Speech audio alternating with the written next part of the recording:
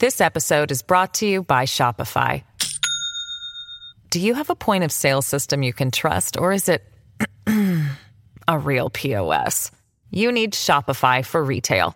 From accepting payments to managing inventory, Shopify POS has everything you need to sell in person. Go to shopify.com/system, all lowercase, to take your retail business to the next level today. That's shopify.com/system. You're watching Global BC. This is Global News Hour at 6. Good evening and thanks for joining us. We'll have those stories for you in just a moment. But first, breaking news. New details about the driver of a car-to-go involved in a fatal crash that killed a young taxi driver. Tonight, we can tell you who was behind the wheel as he raced through city streets. Our John Waugh is standing by with those details. John. That's right. Global News was able to confirm through multiple sources that the driver behind the wheel of the car-to-go involved in that deadly crash at this intersection is Gary Holohan from Ireland. Now, the man in his 20s remains in hospital in critical condition. We also know that his family from Ireland has traveled to Vancouver to be by his bedside. Now, all of this after the December 29th collision that claimed the life of 28-year-old taxi driver Senapal Singh Randhawa and also injured two of his passengers. Exclusive video obtained by Global News showed the car-to-go catching the attention of a Vancouver police cruiser as it sped down a busy stretch of East Hastings early on that Sunday morning. The car then turned south onto Renfrew Street before colliding with Randhawa's yellow cab in the First Avenue intersection. Now, police suspect on top of driving at speeds in excess of 120 kilometers per hour, they also believe that Holohan may have been intoxicated behind the wheel, although there have been no further updates provided from this investigation. Chris? John Waugh reporting in Vancouver tonight. Now, more breaking news for you. Iran has launched more than a dozen missiles at two Iraqi bases that hold U.S. troops. Global's Jackson Proskow is live in Washington, D.C. tonight with more on this developing story. And Jackson, it does appear now that Iran has made good on its promise of retaliation for the U.S. assassination a few days ago of its top military general. That's right, Sophie. This seems to be exactly what Iran had been threatening to do for days, which is a direct attack on U.S. interests in the Middle East, carried out directly by Iranian forces and not its proxies. And this is the type of thing that the U.S. was very much prepared for. They've been warning their own forces in the region about this for several days, even as they bolstered their ranks. Damage assessments are still coming in. We've heard from the Pentagon that this all began just over 3 hours ago, with more than a dozen ballistic missiles being fired directly from in Iran. Iranian state TV reports a second wave of attacks has also been carried out. We're now talking 2, perhaps 3 bases that have been hit here. The U.S. says it is still carrying out a damage assessment at this hour. President Donald Trump has been monitoring this from the White House Situation Room. And Sophie, the question now is, how does the U.S. respond, if they respond at all? What do we know at this point, Jackson, about injuries, and very specifically Canadian injuries potentially, because there are Canadian forces in Iraq? What do we know about their status? That's right. And we also heard, of course, from Canada's Chief of Defence Staff today that they would be relocating those Canadian forces to Kuwait as a precautionary measure. Approximately 500 Canadian forces in the region. We're not hearing any reports of Canadian involvement or injuries at this point, nor are we hearing of U.S. soldiers being injured. There are a number of casualties reported at least one of the bases. It's not clear if those are deaths or injuries. Some early reports suggest it may only be Iraqi forces who have been injured or killed. That is all the type of thing that needs to be clarified at this point, and those are the types of things that the White House will be taking into account to determine whether or not this was a proportional response to that targeted killing of an Iranian general, and whether or not this merits a response on their behalf. Mm-hmm. And you did mention that earlier. U.S. President Donald Trump, of course, had warned that if Iran retaliated, there would be consequences from the U.S. So what are we hearing from the White House tonight? In fact, a very stern warning issued by the president earlier today from the Oval Office, who suggested that any Iranian response would warrant U.S. retaliation. The question is, does he live up to his word on those comments? He had also seemed to walk things back earlier today. So really a very tense waiting game unfolding tonight. And we are definitely watching the situation as it continues to unfold. Jackson Proskow, thanks for joining us. Jackson Proskow in Washington, D.C. Back here at home now, and a West Vancouver millionaire who shot and killed his business partner and then dismembered the body has been found guilty of a lesser charge of manslaughter. The judge finding Li Zhao not guilty of the original charge of second-degree murder. Aaron MacArthur explains why the decision comes as a surprise even to the defense, and a warning some of the details in this case may be disturbing to some viewers.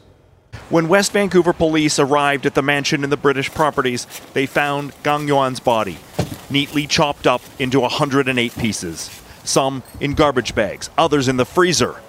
The end result of a fight between the victim and the only suspect, Li Zhao.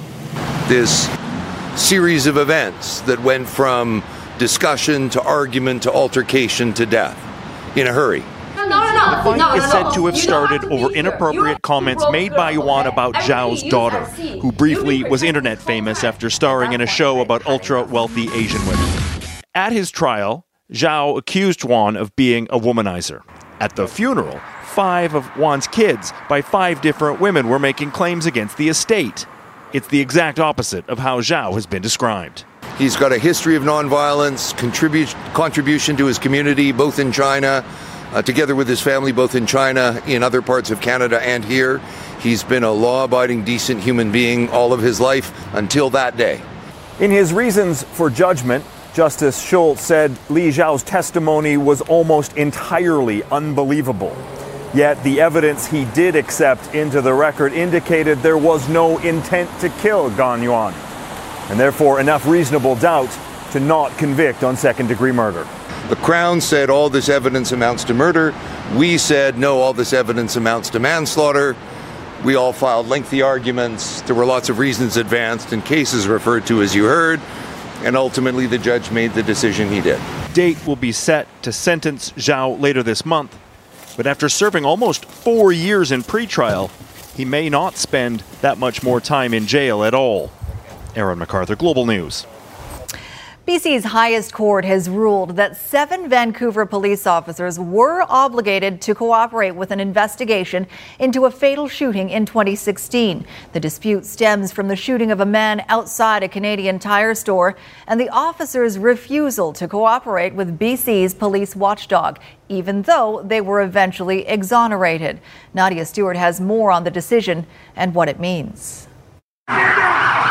It was a dramatic and violent incident at a Canadian Tire store that ended when police shot and killed a man who attacked employees. I need everybody back, okay? The IIO stepped in to investigate and eventually ruled officers were justified in their use of force. But during the IIO investigation, 7 officers refused to cooperate, asking instead for audio and video recordings and dispatch records to be released prior to being interviewed. We couldn't resolve that difference, so as a result, we brought a court application in the British Columbia Supreme Court. The court ruled in favor of the IIO, but the decision was appealed, bringing us to Monday's ruling when the original decision was upheld, with the appeal court justices agreeing the witness officers failed to comply with their duty to cooperate by demanding certain conditions as a precondition to their cooperation. They basically have told us that the legislature intended that the IIO gets to determine how they do their investigations, and in fact, the Court of Appeal has said that the legislature intended for us to determine what the duty to cooperate means. In an email, the Canadian Police Association says it is disappointed with the decision, but for now it has no plans to appeal the ruling any further. The statement goes on to say the issues raised in this case have since been concluded. CPA President Tony Stamatakis says similar issues have not arisen since. To be fair to the police associations, the words duty to cooperate are capable of different interpretations. So sometimes in those circumstances you need help from the courts to help define what that means. The clarity should help both sides understand and abide by the rules and help avoid delays in future investigations. Nadia Stewart, Global News. 2 men and 2 women who attempted to flee police in Victoria this morning were quickly arrested. The foursome were in a vehicle that crashed into a parked car on Quadra Street, just a short distance from the police department. Earlier, officers had attempted to stop the vehicle, but the driver took off, resulting in a Vic PD officer receiving non-life-threatening injuries. I saw one guy get out of the vehicle and attempt to flee on foot. 3 officers chased after him, and the other 3 remaining in the vehicle were kind of pulled out of the vehicle, thrown on the ground, guns were drawn. If you're gonna run from the police, stay away from the police station. The occupants of the vehicle were taken into custody, with one being transported to hospital. All right, Christy is on standby with details of more rain and snow for the South Coast, making for slick driving conditions, even dicey in some areas. We'll get to her in a moment, but right now, Catherine Urquhart is live with the details on an advisory for the Coquihalla. Catherine, it'll be shut down for a period of time tomorrow. That's right, Chris. The Coquihalla will be closed tomorrow between 11 a.m. and 3 p.m. And that's because so much snow has fallen in the region in the last couple of weeks. They need to do avalanche control work, something that hasn't happened in the area and resulted in a closure since 2017. For more details on what they'll be doing, here's Paula Cousins with the Ministry of Transportation. So the Coquihalla Highway since December 19th has seen over 250 centimeters of snow, and we've got more snow forecasted for later this week on Friday. Out of an abundance of caution, our senior avalanche technician has made the decision to do a proactive short closure tomorrow while we have a weather window, just to bring down some of those key paths to ensure it doesn't impact our operations through the upcoming storms. Now, the ministry says that it is confident that the Coquihalla will reopen at 3 o'clock, but you just never know. It all depends on the weather and how that control work goes. So you'll definitely want to check with Drive BC before hitting the road. Chris, back to you. No doubt. Okay, thanks very much, Catherine. And Christy pointed out Kootenay Pass has also been closed for the past several hours. We'll bring her in now with more on what you need to know about the snow that's in the forecast, including in Metro Vancouver, Christy.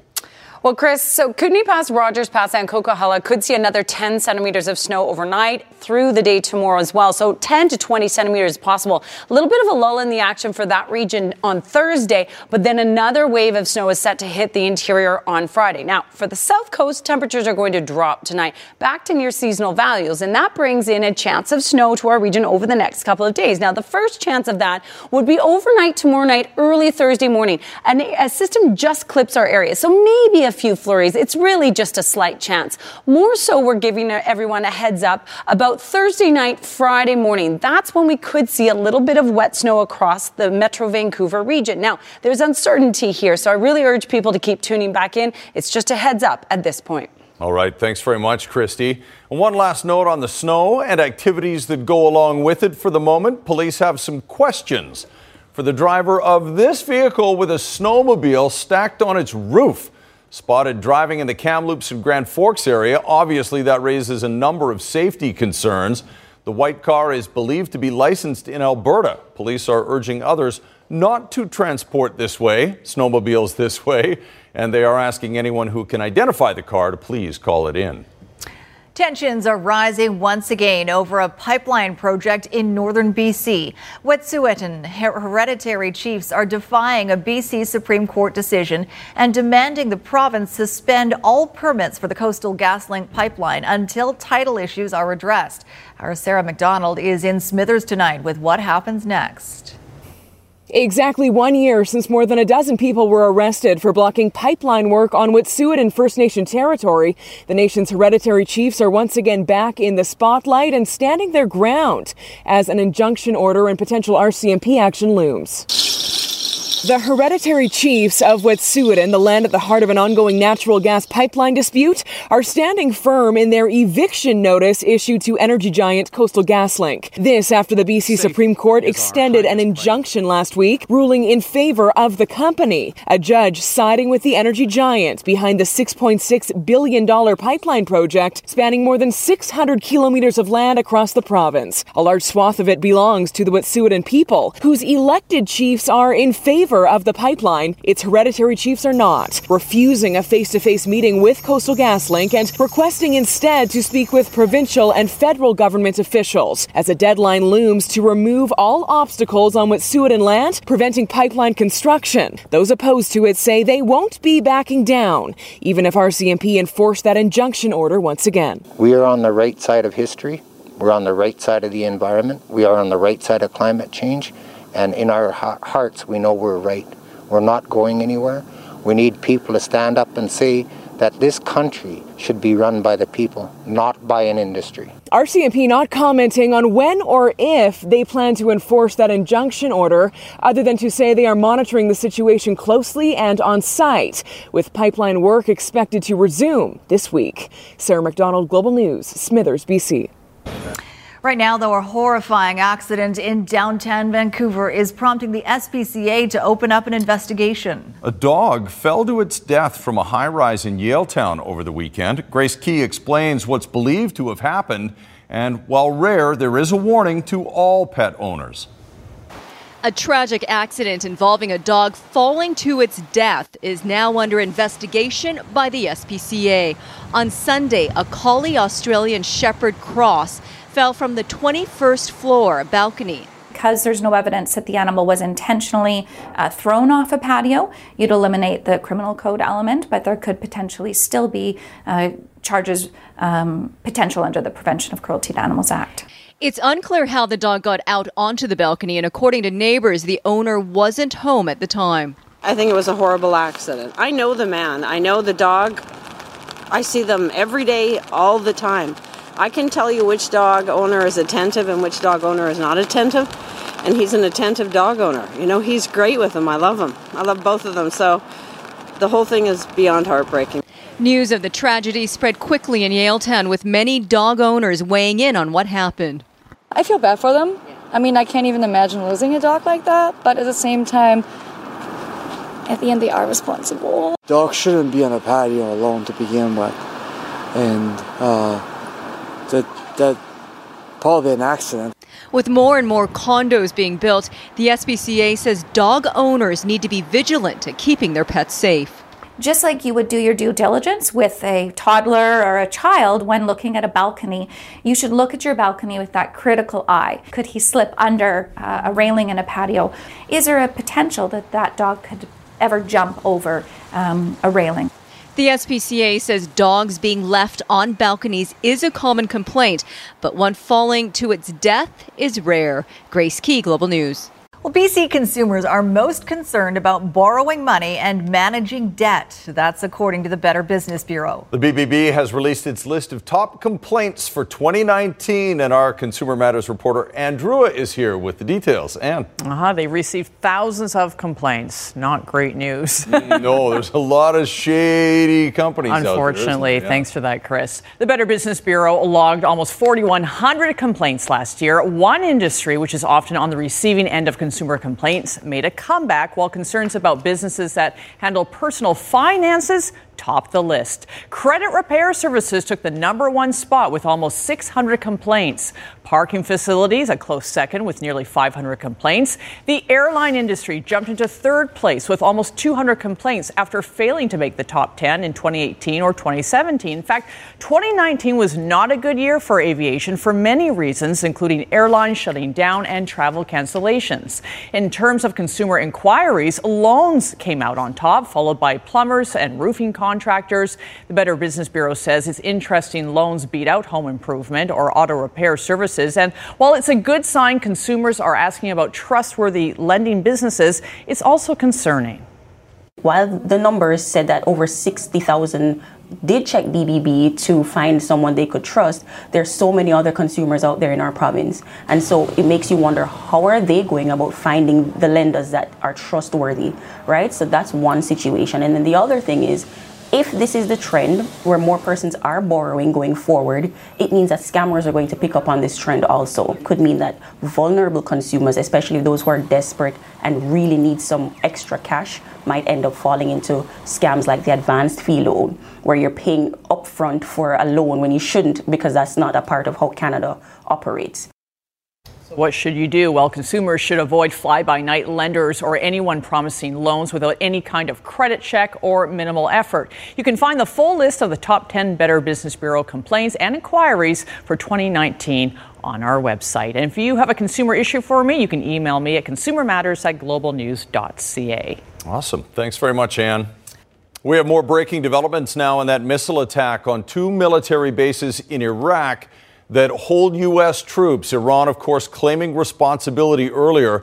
Global's Jackson Proskow joins us once again from Washington, D.C. And Jackson, are we hearing any more about casualties on the ground in Iraq? Chris, the Pentagon says it's still carrying out its assessment at this hour. From this early vantage point, it does not appear that any U.S. troops were injured. There may have been some Iraqi casualties on the base. We should also point out that Global News has learned that Canadian forces were stationed at the base in Erbil in northern Iraq, which came under attack today. We are told that no Canadian soldiers were injured in the attack on the base in Erbil either, but it's all being watched very carefully at this hour. And again, these are early hours of the assessment.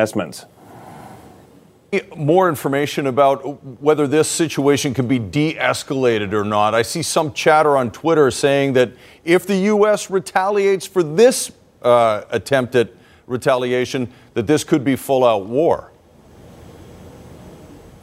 I think the big question is, does the U.S. respond to this, and does this warrant a U.S. response? And again, a lot of that's going to depend on whether there were casualties, just how bad the damage is. A picture we're not going to know for quite some time. Once the U.S. knows that, then they make the determination whether or not to strike Iran. But President Trump all day long has been threatening to do that regardless of any Iranian response. It's going to be tense few hours here. Thanks very much, Jackson. We'll check in later with any new developments.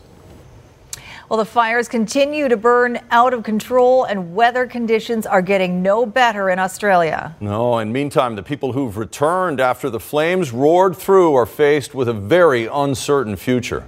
Hundreds of Australians are starting to sift through the rubble of their still smoldering homes, returning to smog-filled towns. I couldn't see, the smoke was so thick. And empty stores. They evacuated the tourists. That was our income, which is all our cream and our profit. Thousands have been left homeless. Many in rural areas have spent days without electricity and drinking water. Now, record high temperatures and severe drought are making it tough to battle the unprecedented bushfires. One of the biggest challenges for fire officials right now is this giant plume of smoke that's hampering air operations near the Port of Eden in New South Wales. As the fire roared through this logging community, it started 75,000 tons worth of wood chips on fire. It could now take weeks to put out. But Australian firefighters won't be battling the flames alone.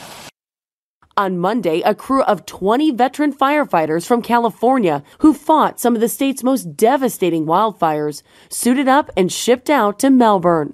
Those California firefighters are expected to help out here in southeastern Australia for at least the next month. And there is concern going into the weekend with more intense fire weather predicted. Jamie Yucas, CBS News, Kaya, Australia. Doing a little koala rescue. She's a mother with a baby. Found them cuddling.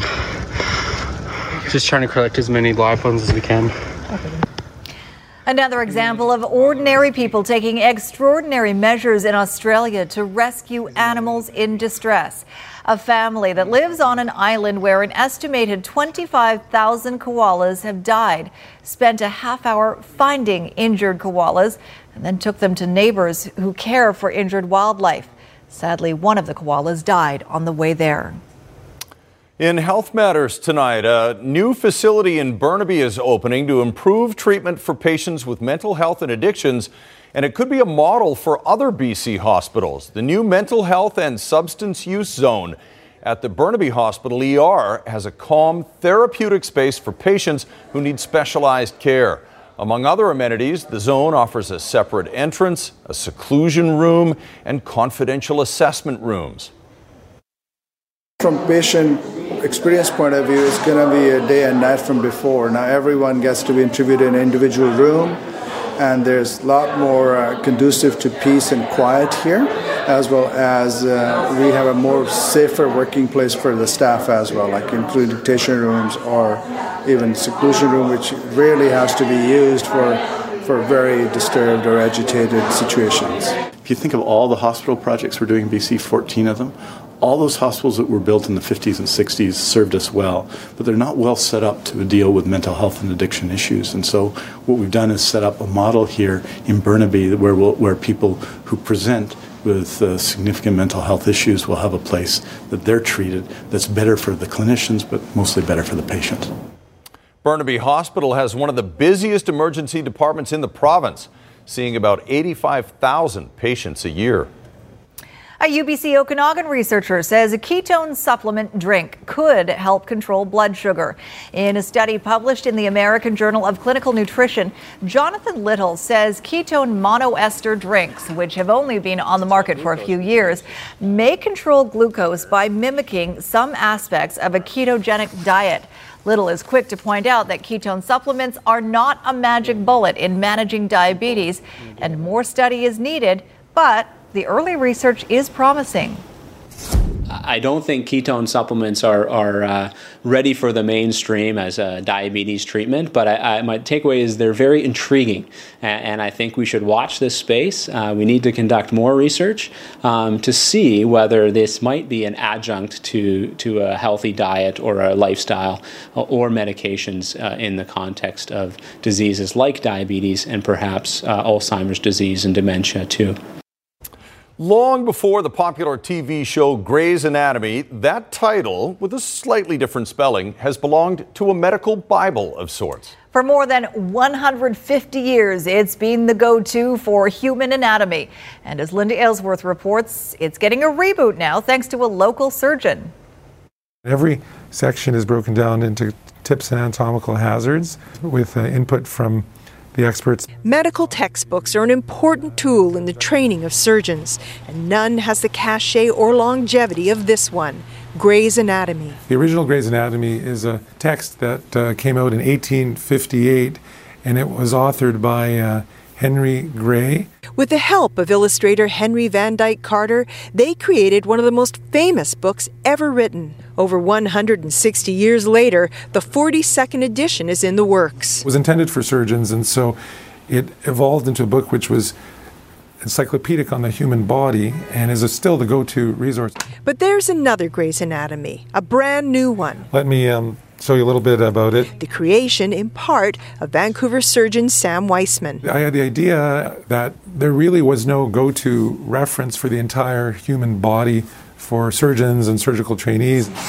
Grey's surgical anatomy has been 3 years in the making. Some of them are illustrations to help emphasize anatomical learning, and then others include photographs. If they're going to the operating room, they could look at this and be able to gain some knowledge that would help prepare them for what they were going to encounter. It's quite the coup being accepted into the prestigious Grey's Anatomy family, an honor that comes with the promise of longevity. I think people will think about it positively, and hopefully it'll be in its 42nd edition in 160 years. Linda Aylesworth, Global News.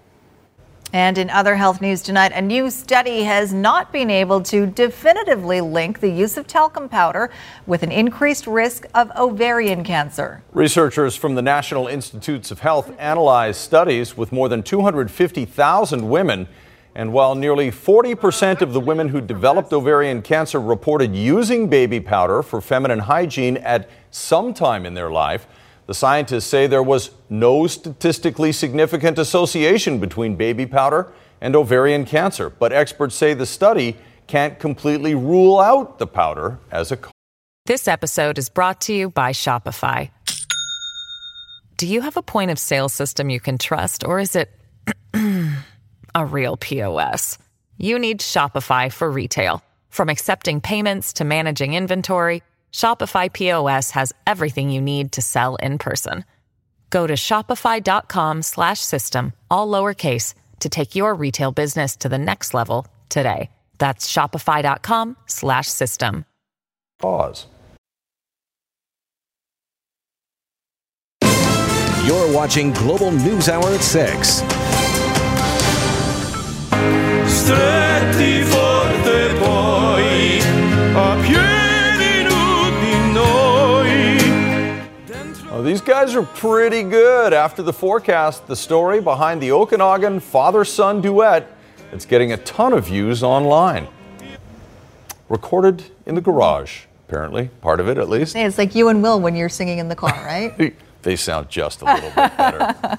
All right, meteorologist Christy Gordon joins us once again. Look at that map, that green. Yes. Yikes. The rain continues across the south coast region. It will ease off overnight, everyone. Just a chance of showers overnight. And that's when temperatures are going to cool. Look how mild it was today. 9-10 degrees. That's well above seasonal. Tomorrow, though, we're going to drop down to near seasonal values. Highs of sort of 4 to 6 degrees and then lows closer to the freezing mark. But over these next 4 days, that's why we're just giving you a heads up for the potential for snow. You'll note that it's not quite cold enough for really bringing that snow to Metro Vancouver, but there is a chance. There certainly is. And more so what we will be watching is into next week. That's when temperatures really plummet as more Arctic air is ushered in. So temperatures are really going to get cold, or conditions are going to get cold next week. In the meantime, we have snowfall for mountain passes still overnight tonight. The rain will ease off across the south coast. This is tomorrow morning. Much lighter conditions across the south coast. Still a few flurries inland. And we will see a small wave move onto Vancouver Island tomorrow afternoon. Rainfall for you there, but there is a chance you could see some wet snow, likely just rainfall there, but that brings that pulse to Metro Vancouver early Thursday morning. But it's really just clipping our area. So maybe a few flurries early Thursday morning for Fraser Valley or southern Metro Vancouver, but that would be about it. That's a heads up. And of course, Friday, we're also tracking another one. Inland, snowfall warnings continue. These amounts that you see here are the total, so including what you've seen so far, right through tomorrow morning. Wet on the Coquihalla, but it will change to snow overnight, and completely wet in Kootenay Pass. It is closed, and it's expected to remain closed until 6 p.m. tomorrow. So there's your forecast for tomorrow. Most of these areas just looking at flurries tomorrow morning, easing off tomorrow afternoon. So a much lighter day tomorrow for all areas, including the south coast, except Vancouver Island could see a few showers. Again, tomorrow night and again Thursday night, those are the two time periods that we'll be tracking. Stay tuned. All right. Thanks, Christy. When you are the son of two professional Juilliard-trained opera singers, there's a pretty good chance you'll be able to carry a tune. Okanagan musician Justin J. Moore, you might want to remember that name too, teamed up with his father for a duet Ed Sheeran and Andrea Bocelli made famous, and their version is getting a lot of online attention.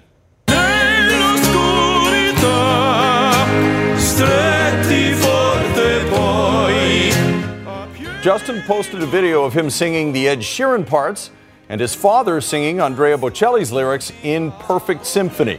Moore recorded in his Kelowna apartment and edited together with his father's performance recorded back in the family garage. And my dad and I have been singing together for just years, like all sorts of beautiful Christmas songs together and different easy opera songs together. It's a long history of singing together. It's kind of just what we do. Wow.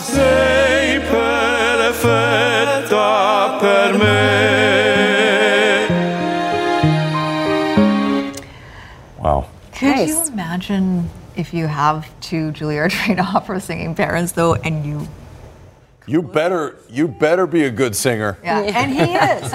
I watched some of his other videos, Justin Jay's other videos on YouTube. Amazing voice. Got some talent. My father and I used to sing together. Did you? Yes. Like that? And the neighbors asked us to move. It's like my kids. No, Mom. No, Mom. No, yeah, I get that too. There is a point in your life when you begin to at least even hum out of tune. Okay, so speaking of out of tune, I could show you some Canuck highlights right now, but it would be kind of like reaching back in your workplace refrigerator and opening up that Tupperware that's been sitting there for like 3 months and looking inside. That's what this Canucks game looks like to Canuck fans. But after the break, we will show some of it anyway. Sounds like it might stink. All right, also ahead, why A-list director James Cameron was at the Consumer Electronics Show later. All right, is there a spoiler alert that we should warn people about here?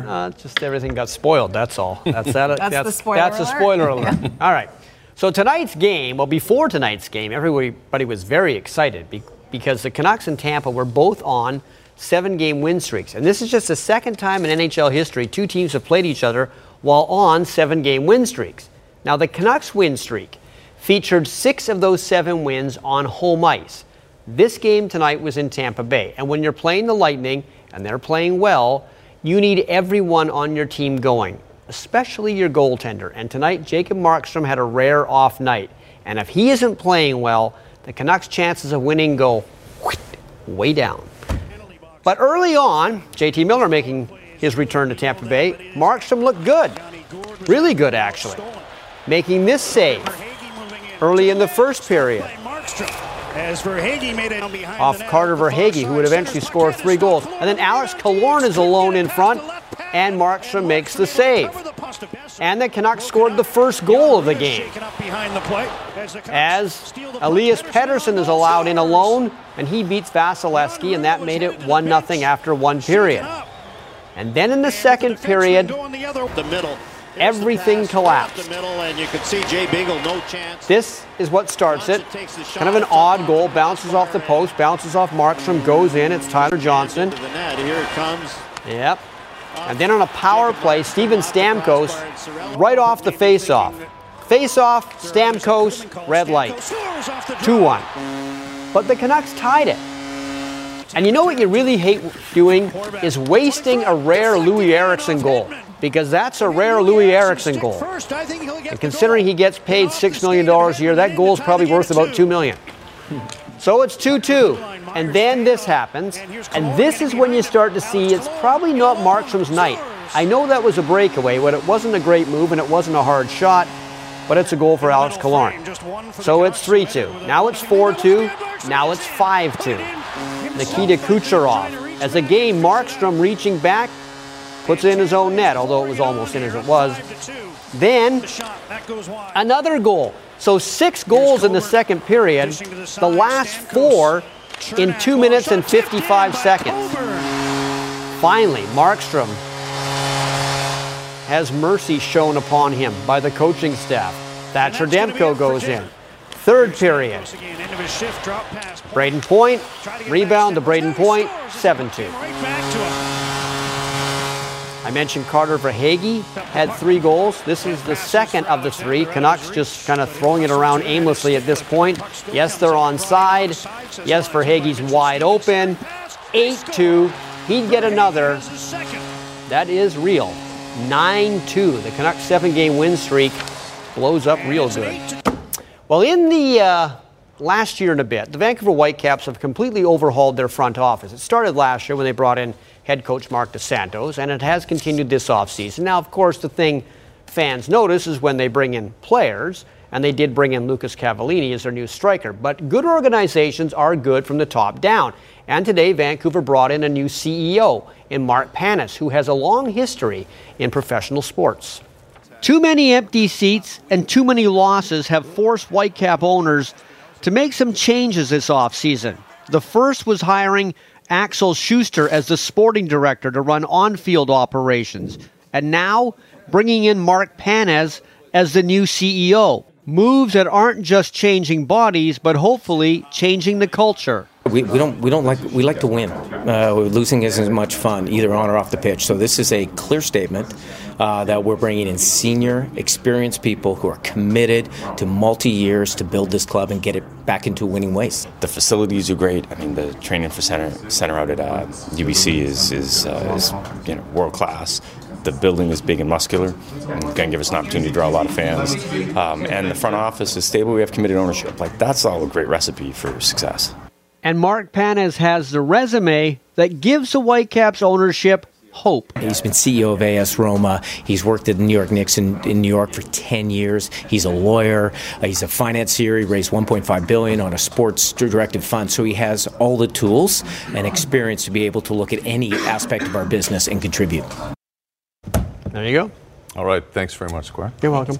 Here's your snow report for tonight. A few incredible numbers. Whistler Blackcomb picked up 46 centimeters over the last 24 hours. Grouse and Cypress were a little too warm, but Sasquatch had 3. Manning Park, an incredible 62 centimeters in the last 24 hours. Revelstoke 24, Fernie 20, and Kicking Horse 1. Big White 17, Silver Star 9, Sun Peaks 10, Apex a respectful 29, Mount Washington 5, Whitewater 15, Red Mountain 18, and Powder King, nothing new, but they should get some on Friday.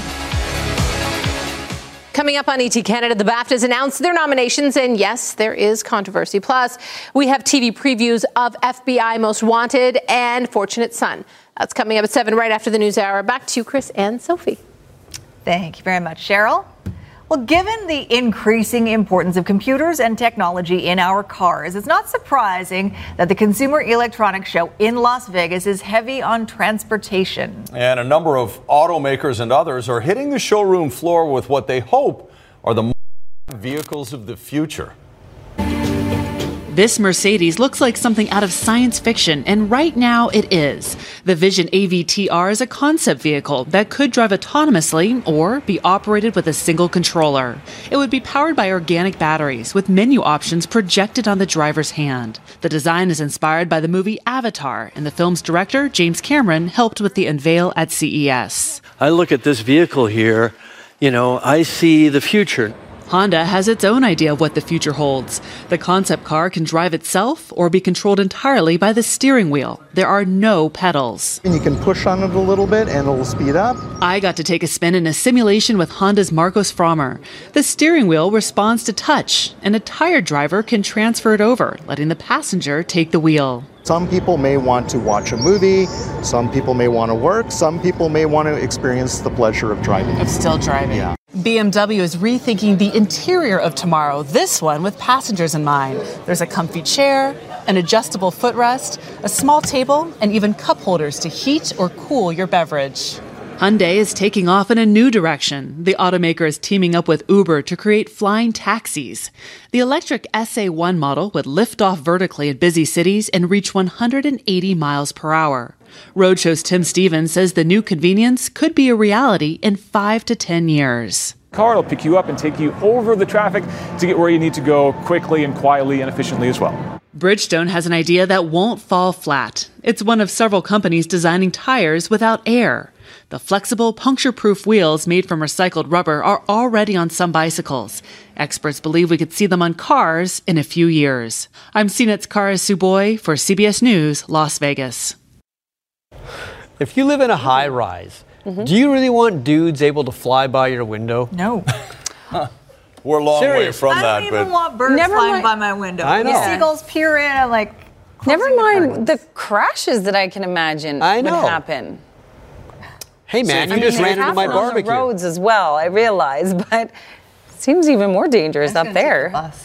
Me too. Trust the flying bus or the regular bus? Ride my bike. Okay, weather is getting dicey in a lot of areas. Last word? Yeah, so tonight temperatures are going to drop over the next couple of days, bringing in a chance of snow. So certainly keep tuning back in. We'll be right here. We'll give you all the details. All right, thanks very much. And thank you to the Poco family in here supporting amateur sports.